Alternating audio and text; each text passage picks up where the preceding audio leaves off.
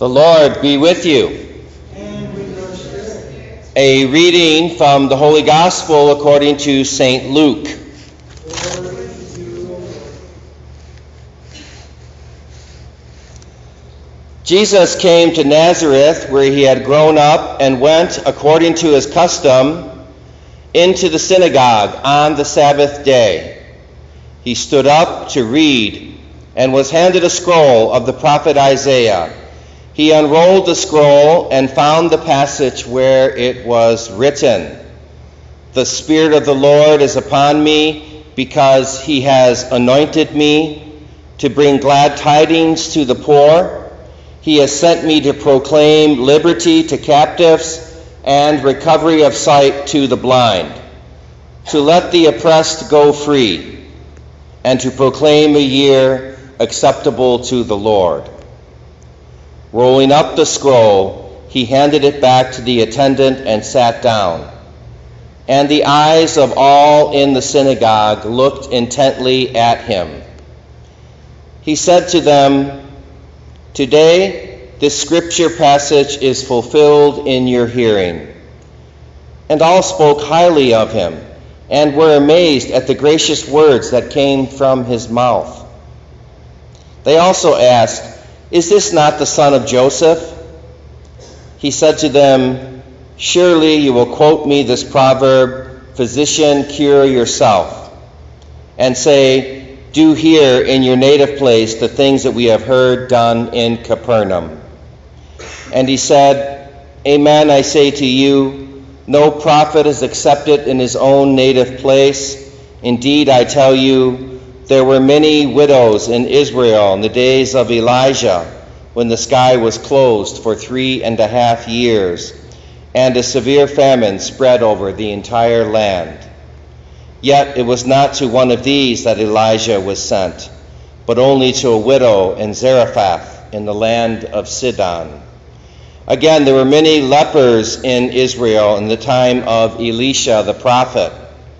It was not to one of them that was cleansed, but only Naaman the Syrian."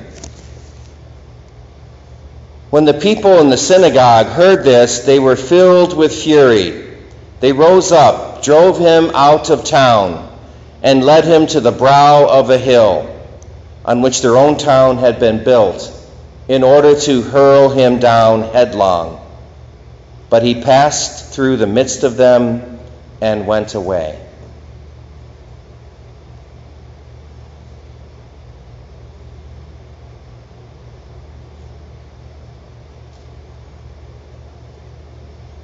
My dear friends, the good news, the gospel of the Lord. Praise to you, Lord Jesus Christ. May the words of the Holy Gospel blot out our sins. Amen. Happy Labor Day. Thank you. For those of you on the Catholic Bible bus, we have tomorrow's our last time in 1 Thessalonians, so you still have a chance. It's 5 chapters. You can still read it at home, or you can continue to read along with the church. But notice, too, we've left Matthew behind now, and we've started into the Gospel of Luke during the year. So you can begin also either Thessalonians or the Gospel. But anyways, you can, if you're doing the Gospels, you can switch into Luke. And this reading from the letter of St. Paul to the Thessalonians, again, is dealing with the return of Jesus, the second coming of our Lord, the fact that he is coming back. And we say this in the Creed. It's towards the end of the Creed. We believe in the resurrection of the dead and life everlasting. So we say it every Sunday. And here is St. Paul talking about it today in the readings, what is going to happen. And he also says we are to console each other with these great truths that the Lord is returning. These are things that bring us hope. We're not supposed to be afraid of the second coming of Jesus. In fact, we always pray for it in the Our Father too.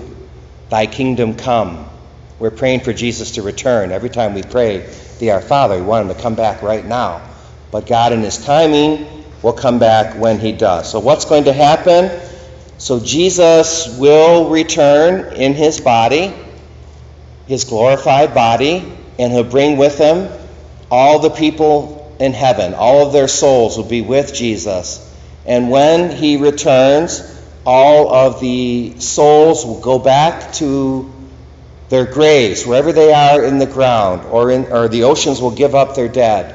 And the people will come out of their graves in a new body.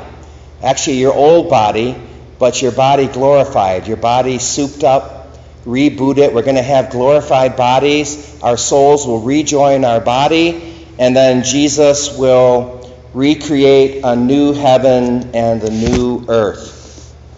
And then we will all live together on this new heaven and new earth, and there'll be no more disease, no more sin, no more suffering, no more anything bad, but only everything good. There'll be no more evil at all. Evil will have been defeated and cast into the fiery pit. So the people who have been waiting for Jesus to return in heaven, the people that have been waiting on earth, the people that have been waiting in purgatory for the return of Jesus, on that day they will all come back to this earth. The graves will be opened, and we will all rise from the dead, receiving back our bodies, yet glorified. And this is not, we're not just, the church teaches, I made a handout for you, by the way, from the Catechism, 1002 to 1004, where it talks about this resurrection of the dead. And the church likes to tell us it's not just an event for the future, that we're already a part of it now. So as a Christian, we live in the present, but we also live in the past, and we also live in the future because of the mystical body of Christ, because we are connected to Christ in a mystical way. And when we're baptized into the resurrection of Jesus, and we're baptized into our own future resurrection of our own body. And so we are already participating in the end times right now by the mystical life of Christ. And when we receive the Lord in Holy Communion, we're receiving that glorified body that Jesus has right now.